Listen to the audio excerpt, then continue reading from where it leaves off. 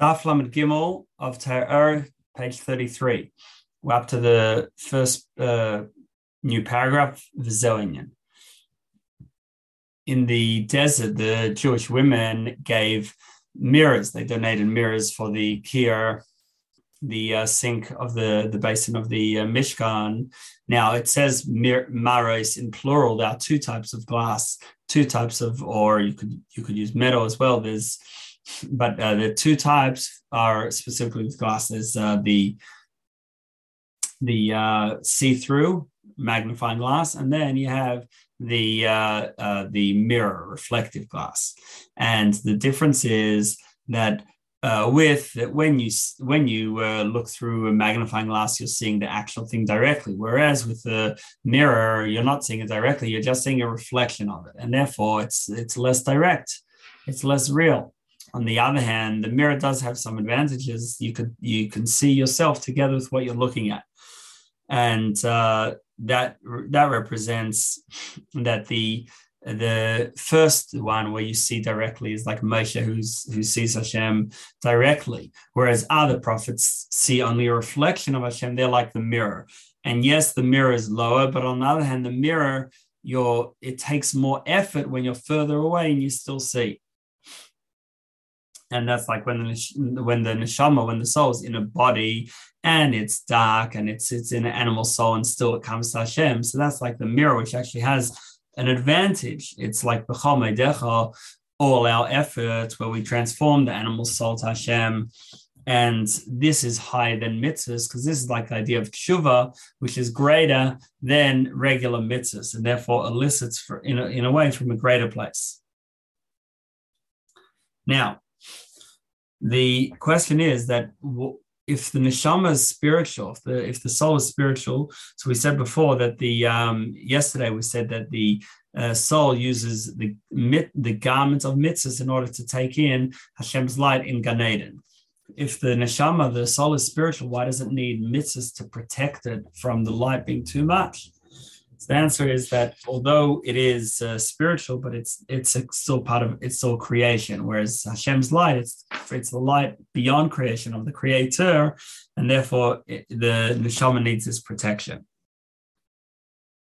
Now we continue that the reward in Olam Haba has two aspects. It has the pnimi aspect, the internal light which is taken in, and that's the idea of having pleasure from Ziv HaShechina. And then there's the makif aspect, like it says that the Atreseim Bereshem, the crowns are on the heads. The crown surrounds. So that's the makif energy, which is like the light, which is not with the mirror, which you don't get the light directly, but it's only reflective. Whereas the pnimi energy is like the magnifying glass. Now, both the neshama and mitzvahs are both called a ner. They're both called a lamp. A lamp has is light, and it has these two ways. It has the direct light and reflective light, like Ar Yashar versus Ar Chayzer. And the mitzvah is like the direct light, whereas the neshama is when it gets involved in a nefesh hamis with the animal soul. So it's like this reflective light. And this also corresponds to the wick versus the fuel, that the wick can be closer to the fire, whereas the fuel is what energizes the fire, but it can only do it when it's a little bit removed and going through the wick. So that's like the soul is like the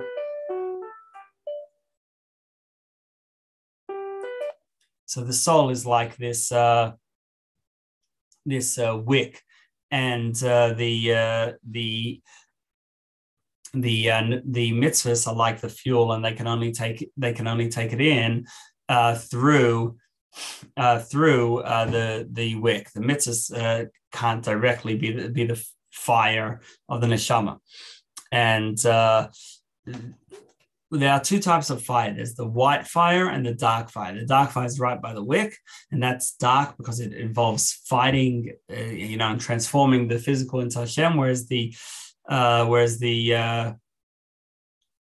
the white fire is that pure fire when there's no struggle, and that's the light from the light which is just purely within kedusha, and that's like the magnifying glass. Whereas the dark fire is like the mirror, where you're transforming the animal soul and transforming the physical into Hashem, like what we have in this world. Unlike where it's just purely spiritual, and then it's just the white fire. Now, in the Beis Hamikdash, there were seven lamps. There were 7 branches of the menorah, whereas on Chanukah there's 8. This is reminiscent of the pasuk in Micha that talks about the 7 roim, the 7 shepherds, and the 8 Nesichei Adam, the 8 princes of humanity. The 7 shepherds include figures like Avram, Yaakov, and Moshe, David HaMelech, Adam, Shes, Mishaselach, and these were leaders of their times, and they were shepherds that they would teach and guide their people, whereas the Nesichei Adam have a different group. Some of them were leaders, and some of them were private tzaddikim. Like, for example, Yishai, one of the Nesichei Adam, one of the princes of humanity, was a tzaddik, but he wasn't like a king or the leader of the sort of active leader in that same way of his people, of that generation. He was a tzaddik. So the difference is that the shepherds, they work on internal to let their what they're trying to give really permeate through their people. And what happens actually is that when the shepherd tries to help and sustain and feed their flock, they end up getting sustained as well. And not only the shepherd, but actually Hashem as well. That when we bring this light of Hashem onto us, it also brings us to Hashem's midas. But either way, the shepherd is giving it internal hashpah, panimi hashpah, mamale hashpah, mamale type of influence, internal influence that they could take. Whereas the princes, they're less involved. It's not like a shepherd who constantly gives food to the sheep. He's a prince. He doesn't have to do anything. That's what he's called. He's called a prince.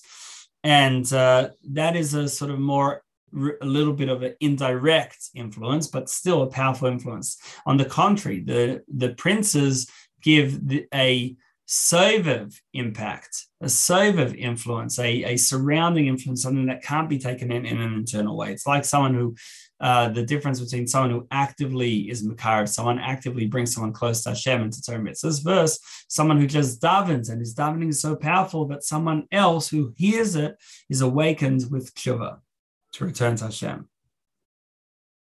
So although the 8 is in a way external, but on the other hand, it's also a higher level of light.